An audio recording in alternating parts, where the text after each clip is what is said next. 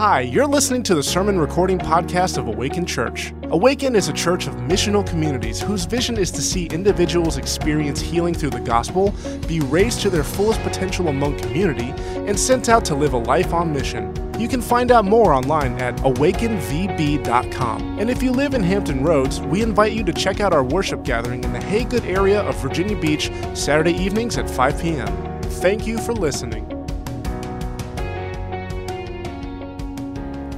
Hey, thanks, Jeff. Hey, good evening. I got that one right. Those of you guys that are hiding in the back, you can scoot up if you want to. As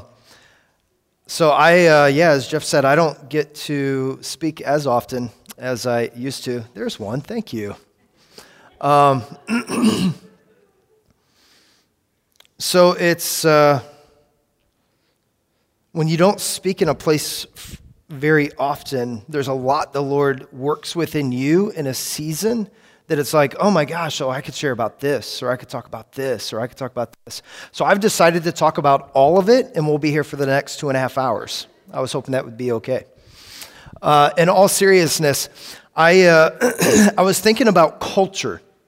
And so Philip and Jeff and Connie and Neil and Steve, as they lead our community, they thought that it would be good for us to take a few weeks and talk through how we posture ourselves with the resources God has given us. And so I was invited to speak on that tonight, but the directions that were given to me were vague, and that was done on purpose because I know that they know that I don't like to go on script. And so as I was thinking through what would be the best thing for me to relay with our community tonight, I thought through, first of all, culture. And so actually my wife and I, we love to grab Mexican food together. So our kids are at an age now where we can dip out for a couple of hours, which is a beautiful thing for all of you parents that still have little ones at home. A beautiful thing when you get to another season of life and you can actually dip out for a couple of hours with your spouse. And so we grab Mexican food probably about 2 or 3 times a month on a Wednesday night. So we have found that Wednesday nights, there's not a lot that we have to do. Every once in a while, I have to be out of town for some of the work that I get to do. Every once in a while, she might have something come up. But there's this little Mexican restaurant that we love going to. And just in the last couple of Wednesday nights, they started having a DJ there. And so this DJ really made me stop and think about culture. Because this is a little quaint Mexican restaurant that has, picture this with me, environment is so important. So it has an aisle here, line of booths, and then an aisle over here with a line of booths, right? So it's just this little place. It is made up the demographic is very widespread of those that are going to dine there. So it's got young couples, like my wife and I. It's got, we've seen all the way families are just trying to have a nice, quiet meal in there to, every once in a while we'll see some people go in there that look like they're on their first date, right? And then we see some people that are on a next stage of life from where even my wife and I are in. And so the last 2 weeks they've had this DJ in there. This DJ is, I think he's probably Filipino. He's in his 60s. He plays like the top DJ music, I think. But then he was also singing America the Beautiful. And then he started singing Elvis. And he started dancing up and down the aisles even. And was anybody a flag? I won't ask the boys. Was anybody a flag girl in high school? Like color guard? Is that what they called it? Is that what it was called? Did anybody do that? That's not bad. Yeah, it's not bad. Unless you're in your 60s and you're doing this in a little quaint Mexican restaurant. It was just one of the most awkward things. My wife and I looked across the table, and it's loud. It's like blaring America the Beautiful sung by a 60-year-old Filipino man in a little Latino restaurant. Culturally, it just didn't fit. Culturally, it didn't fit the atmosphere of what's in that really place that has amazing Mexican food. And so it made me think to myself, tonight I get to talk about what we do with the resources God's given us and how it fits into a larger vision. And I thought to myself, you know what? For some of us sitting here, the things that I'm going to say are going to seem countercultural. And the more countercultural the things that I say tonight are, makes me have to challenge us and say, am I living more for the lifestyle that I want to produce in this place? Or is my vision more for a larger kingdom at play than my own kingdom? And the more of what I say tonight that may cause us discomfort may speak into what culture we really are living within. Because I would not say here tonight, and I get to talk about this a lot when I work with leaders and pastors, church planners. The kingdom of God is not synonymous with America the Great. The kingdom of God is not synonymous with this idea that we are, as a church, this city on a hill. The kingdom of God is not synonymous as we approaching life from a place of power, a place of wealth, and a place of superiority. Now, I am not saying that wealth is bad. Even Jesus doesn't say that wealth is bad. He says the love of wealth is the root of all evil. And so it is hard sometimes, I'll speak for myself, it is hard sometimes for me even to understand how much of the scriptures I've seen through my own cultural lens and how much of the scriptures do I actually see through the lens of the Spirit.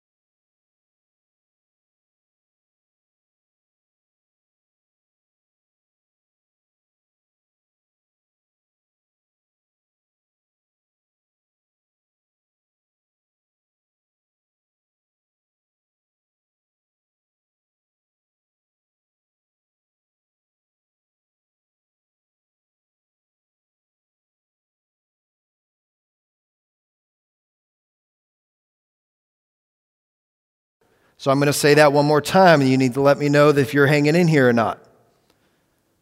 The kingdom of God, we can sometimes see it through the lens of our own culture and not even realize it. Or we can see what the kingdom of God looks like through the Spirit, and what the Spirit of God is opening up inside of us and developing inside of us. And what I'm going to talk about tonight, for some of us, can seem countercultural, just like the experience that my wife and I had in this little quaint Mexican restaurant. But I'm hoping that what I share here tonight is less countercultural, and it opens our eyes more to understanding what God's kingdom is and how we as followers of Jesus are a part of something bigger than just portraying a particular lifestyle. As I was trying to think to myself, what would be the passage that would be appropriate? And there's a guy in Scripture, his name's Elisha. And in the season of life that I find myself in right now, as I was preparing for this, I was like, I wonder if I see and relate to just this Old Testament character, Elisha. So if you don't know anything about Elijah, he was discipled by this prophet named who? Thank you. There are people here and they're not dead. I hope this isn't being recorded. For your sake, not my sake. So Elijah discipled Elisha. And Elijah was this amazing, prophet of the Lord who spoke fire down from the heavens on top of this mountaintop, right? And so there were these false gods that were littered throughout the nation. And Elijah said, hey, I will show you that my God is superior to all of these other little gods. And so he calls fire down from heaven. He went face to face with the king of the opposing nation of that time, just to reinforce that my God is the God that is the God of all other gods.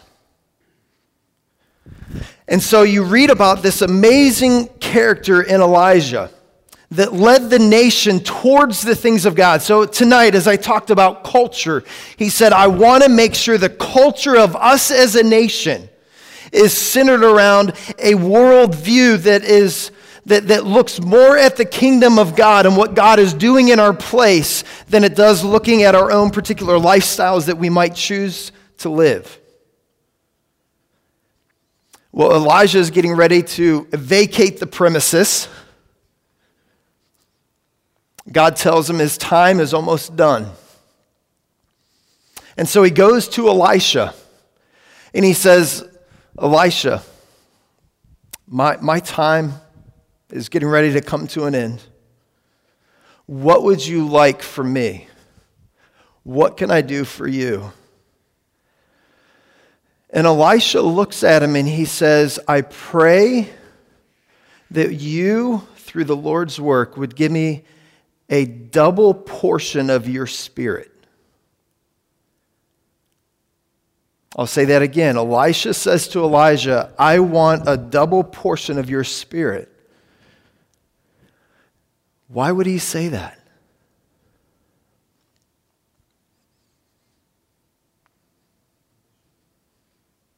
Ambition?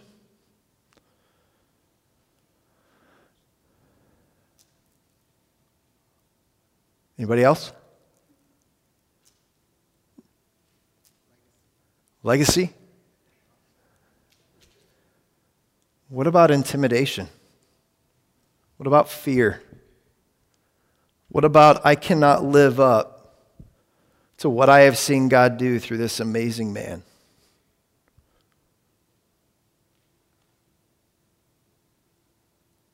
Insecurity.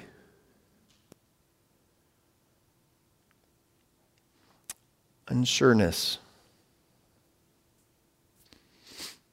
Have you guys ever been called to do something that is beyond your capability?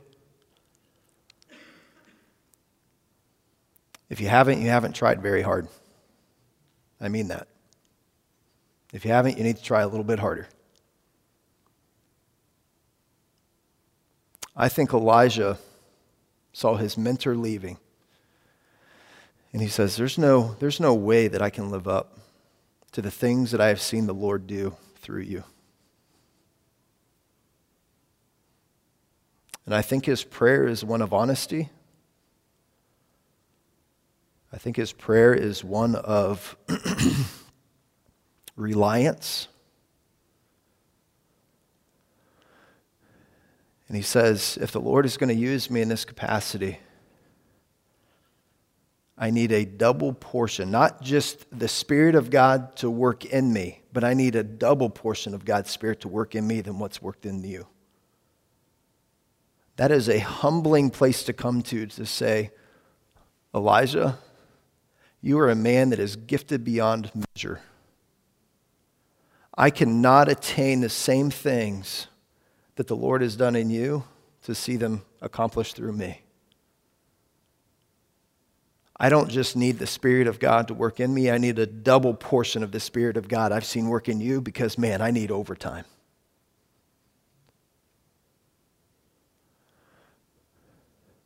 Have you ever been to a place where you're like, God, I need a double portion of your Spirit to work in me? Not to accomplish your own like false ego trip to like conquer this or that, but an honest like reflection of, no, God has told me to do something that is not for my own ego and purpose, but is for the welfare of mankind around me. You see, we often think that the advancement of God's kingdom happens only right here. Have you ever thought that your job as a mechanic, your job as an accountant, your job as an engineer, your job waiting tables is for the advancement of God's kingdom in that place? It is for the welfare of mankind. It is to see all things renewed back to Jesus as Savior, Jesus as King. As Jesus says, he says, I pray that heaven would come to earth. He says, I pray that as it is done in heaven, it would be done here on earth. Have we ever been in a place where we have been intimidated and insecure out of measure to say, Lord, I can't do this. I need a double portion of your Spirit. This is beyond my capability. So when Connie and I moved here, wow, the years go by fast, almost 11 years ago, to start this community, we were 3 of us and a college student meeting in my living room. And we were like, how is the Lord going to create a community of Christ followers out of this?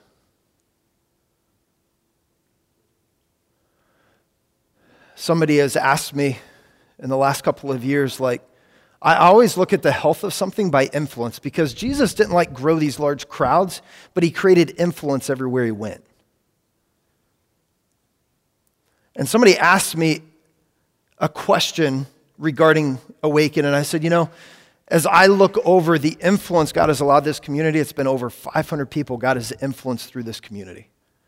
Not just people that pop in to consume once or twice here, because the kingdom of God is not meant to be consumed. It's meant to be participated in. And if we find that God is not exciting, it's because your life is boring, not because God is boring. It's because we have not put ourselves in a place to say, God, I need a double portion of your Spirit.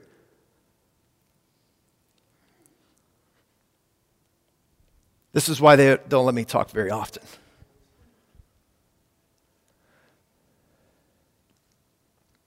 And so God has birthed this community, and it's been about engaging back in the neighborhoods. And how do we see the renewal of all things back to Christ in the neighborhood? How do we gather together here to share stories of that renewal work? How do we gather back here to continue to be pointed back to the Scriptures? To be a part of that renewal of all things back to the Lord? Is that a new phrase for any of us? That is what the kingdom of God is. That is the gospel.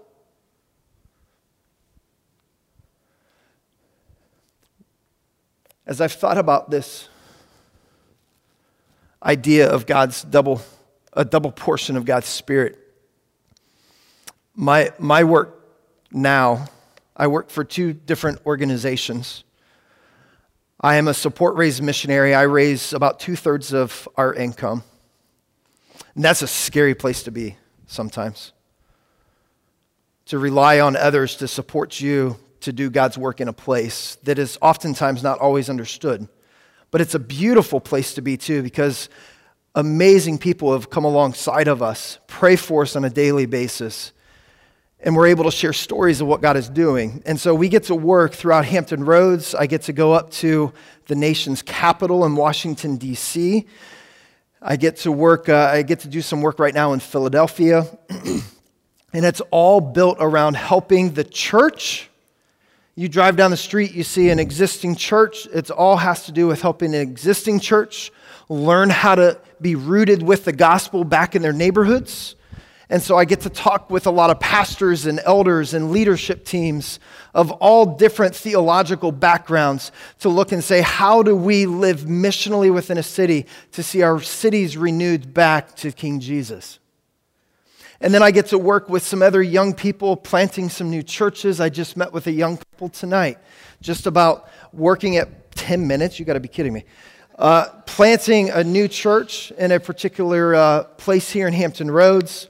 So all that being said, I will tell you that the last year and a half-ish that I have been on my knees praying, Lord, I need a double portion of your Spirit. Because this is so outside of what I am capable of. I'll explain it to people and people are like, I don't get it. That's okay. I don't get it half the time either. But it's about the church working together within a place to say, how do we see God bring renewal within our communities? And so there's this amazing story in Scripture. It's about Elijah being called by 3 kings. These 3 kings was a king of Edom, a king of Israel, and the king of Judah. And the king of Israel was basically enslaving people from Moab. And the Moabites decided they don't want to continue to give money to the king of Israel, so they say, we're not going to do that anymore. And the king of Israel says, you know what, I'm going to go get my friends and we're going to go to war with you because I want your stuff still. Does that sound familiar? Isn't that why wars are fought?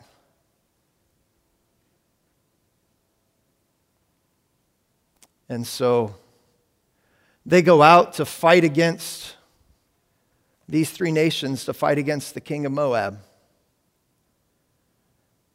And they realize they run out of water. I want to share this passage with you. It's 2 Kings chapter 3, verse 9. It says, so the king of Israel went with the king of Judah and the king of Edom. And when they had made a circuitous march of 7 days, there was no water for the army or for the animals that followed them. Then the king of Israel said, alas, the Lord has called these 3 kings to give them into the hand of Moab. God is going to allow us to be conquered. And Jehoshaphat said, is there no prophet of the Lord here through whom we may inquire of the Lord? Then one of the king of Israel's servants answered, Elijah, who poured water on the hands of Elijah. He was a servant of Elijah. The word of the Lord is with him. So the king of Israel and Jehoshaphat and the king of Edom went down to him. And Elijah said to the king of Israel, what have I to do with you? Go to the prophets of your father, to the prophets of your mother. He's basically saying, why should I help you? Your desire is not for God's kingdom, but for your own selfish gain. And it brings me back to my point again. What kingdom are we living for? So as we look at the resources God has given us, and it's far more than money and wealth, guys, but what is our purpose? What are the things that we are living for? But the king of Israel said to him, no, it is the Lord who has called these 3 kings to give them to the hand of Moab. Elijah said, as the Lord of hosts lives, before whom I stand, were it not that I have regard for Jehoshaphat, the king of Judah, I would neither look at you nor see you. He says, if it wasn't for your buddy Jehoshaphat, we wouldn't even be talking.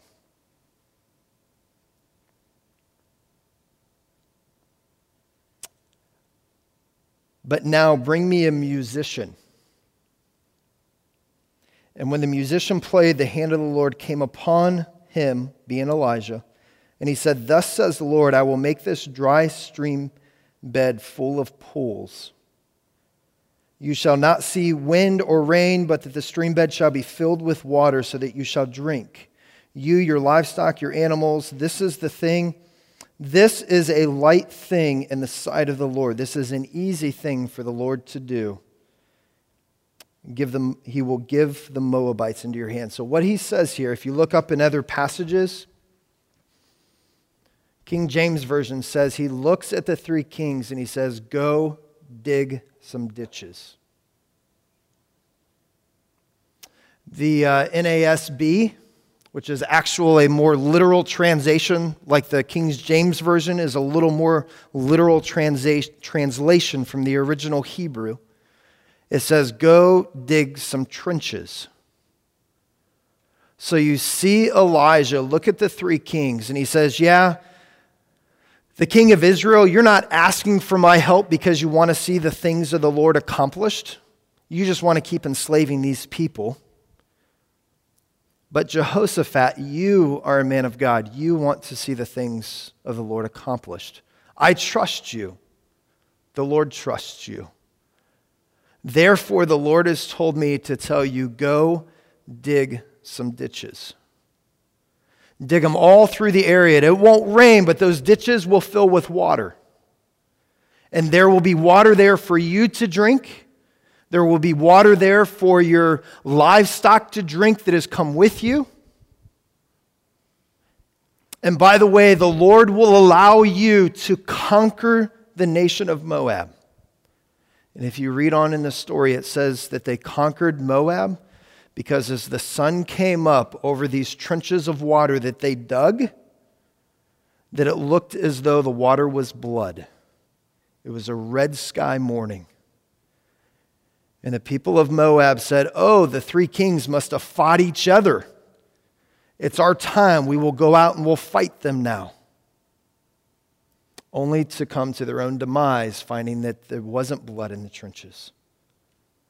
That all 3 nations were strong and were nourished from the water the Lord had provided. And they conquered the nation of Moab. I know you're sitting here and you're like, what does this have to do with living a balanced life? I can't help but read this passage and think, first of all, of Elisha crying out, Lord, you're calling me into something that I am incapable of doing. And because the Lord called him into something he was incapable of doing, he was able to look at the 3 kings and call them into something he knew they were incapable of doing. They themselves could not provide water. They themselves could not conquer the other kingdom without their own replenishment of water. But he looked at him and he said, go dig some ditches. My challenge to you is go dig some ditches. Now you're like, well, what does that mean? That doesn't make any sense.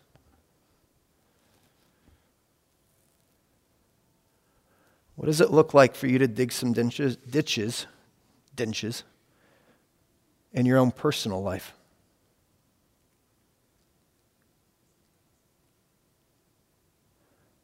So, over the last year, I've been learning a lot about myself. I've learned that all of us live from a false narrative, yourself as well. We develop false narratives as kids that allow us to function and posture through life.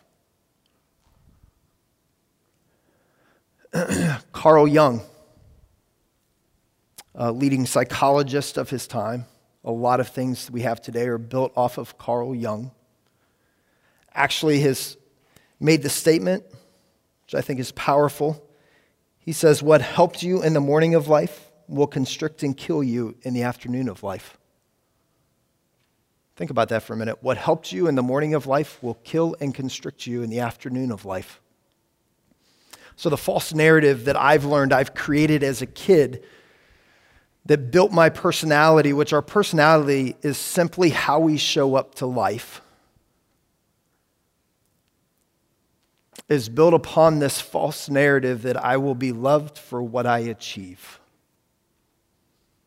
I will be loved for the successes that I accomplish. I will be loved by my brothers and my sisters because they'll look at my work and say, "Not only is your work redeemable, but so are you now." Early in life, man, you can get a heck of a lot of stuff done.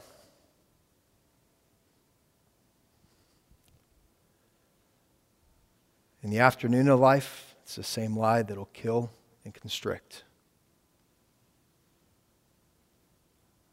I am learning that I'm in the afternoon of life. I have had to dig some ditches about my own self. And I would not argue that I was a very unaware person. I think I've always been fairly self-aware. But there's layers to it like an onion.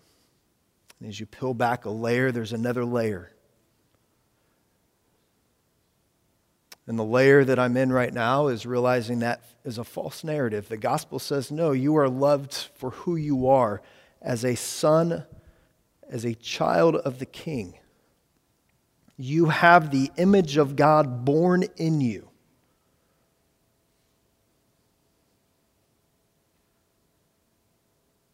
And so even in the last year, I've learned that I can easily set aside my emotions to get something accomplished. But those emotions always have a way of coming back to the surface. For me, it presents itself through shingles I got a year ago. It's like, man, I'm 40 years old. What am I getting shingles from? If you don't know anything about it, look it up later, but it's not contagious. You're not going to die because I'm in your presence. All the way to, I'm a very positive individual, to where in the last month I've had multiple panic attacks. High anxiety. It's extremely hard for me to stand here and admit. All the way to manifestations where the doctors want to look at my heart, they want to look at my lungs now, they want to say, hey, what's the matter with you physically? I'm reliving some of the hard things that I've had to walk this community through over the years, from holding a stillborn baby to watching a leader within the church walk out with 30 people, to helping transition a church to begin to live into a new season of ministry that I fell on my knees and said, Lord, if I'm going to do this in our area, in Northern Virginia, and other parts of the country, I need a double portion of your Spirit because I can't do this. I have had to learn to dig some ditches in my own personal life. I always say that maturity comes through self-awareness and then it comes through God awareness. So I'm going to challenge you today to dig some ditches in your awareness of a triune God. We often want to think that God is this one being, and Scripture says no, it's this amazing community between the Father, the Son, and the Holy Spirit. It's not about just one of them, it's about the collection of all three of them, which is far beyond our comprehension at times. But because it is a triune God that we worship, we are called into a community to participate, not to sit back and observe. And I'm afraid that in American Christianity, we have been taught to sit and observe, rather than to live into this fruitful relationship between a triune God that has perfect love and intimacy for one another. But the amazing thing is, this triune God, the Father sent the Son because He said that my image is born in all of you. And I want you to realize my image that is born in you. And so I'm going to send my Son Jesus, who is going to show the world what it looks like to be fully human.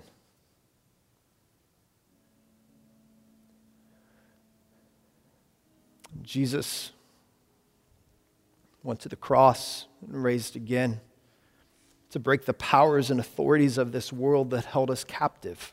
You are no longer captive. You're only captive if you choose to be. I am not captive as I deal with my own ditches. I'm only captive if I choose to be. Part of choosing not to be captive is sharing in community, safe community.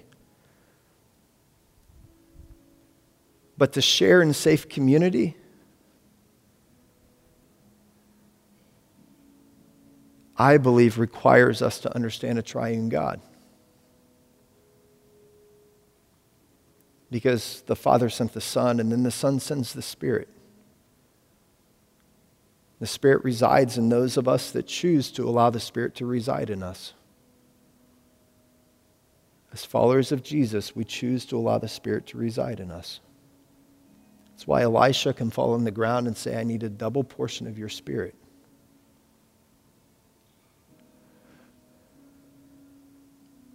And then the amazing thing is that we are invited into this divine dance of the Trinity. This amazing relationship between the Father, the Son, and the Holy Spirit. We're invited into being more than just observers, more than just participants in a worship gathering. We're invited into this way of life that has to reflect every area of our life. Because we're invited into this way of life that is about a beautiful dance between a triune God and His creation, where we show up in community. I share with you some of my ditches. That's why we have missional communities, so we show up in community and we share some of our ditches.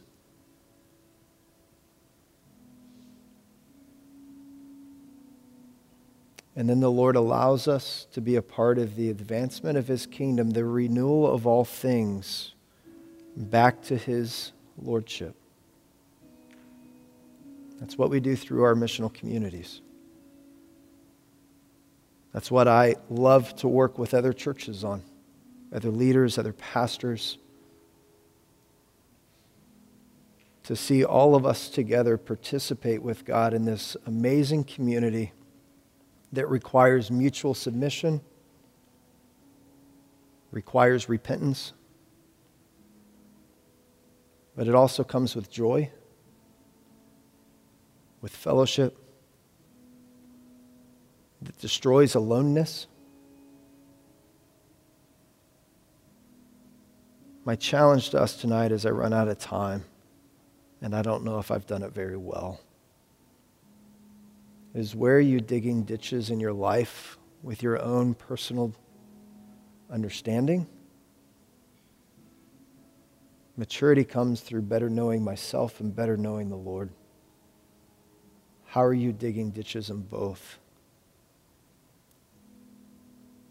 And knowing the Lord is not just about sitting in a place, and I'm way over, but I want to leave you this story. 2 weeks ago, I sat at a church, and I'm trying to explain to this dying church how they can still be a part of a bright future. And they can use the things the Lord has given them to help create a new community.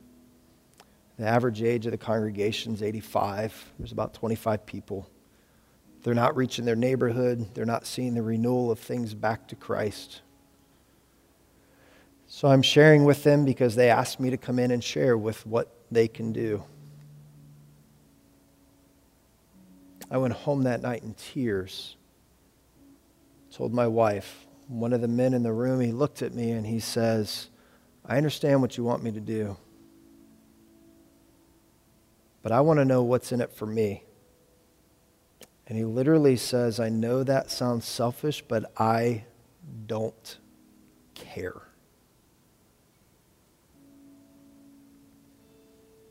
Fortunately, that church has decided to move on, and they're going to plant a new church. So regardless of this one particular man's opinion, they've decided to move on and do something amazing. I'm truly excited to walk with them and help them in. But I went home that night and I told my wife, I said, Connie, I think I literally just witnessed what happens to the human heart when it has been disengaged from God's mission for a very long, long time. We have the opportunity here with Awaken, I'm trying to keep this PG, to dig some dang ditches. But it has to start in your own life, because it doesn't start from up here. So how are we going to dig some ditches back in our missional communities, back in our places of work, back in the way that we build and manage our own resources? How will we live for a bigger kingdom than just ourselves? Otherwise, we can find ourselves 30, 40, 50 years from now saying, hey, I understand what you want me to do, but I want to know what's in it for me. And I know that's selfish, but I don't care. I hurt for that man, because that is what it looks like for the human heart to be disengaged from God's mission for a long, long time. Lord Jesus, I pray that you would meet with us through our stations. I pray that we would do our business before you. For some of us, it's falling on our knees and saying, Lord, I need a double portion of your Spirit. For others of us, Lord, it's saying, I need to dig some ditches.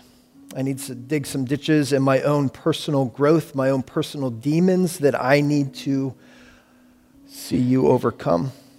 Lord, I need to dig some ditches to understand where you want me to step out in faith. Lord, I need to do my business with you to be a part of a larger community that is madly and deeply in love with you, Jesus. Let us do that now, Lord. Amen. Amen.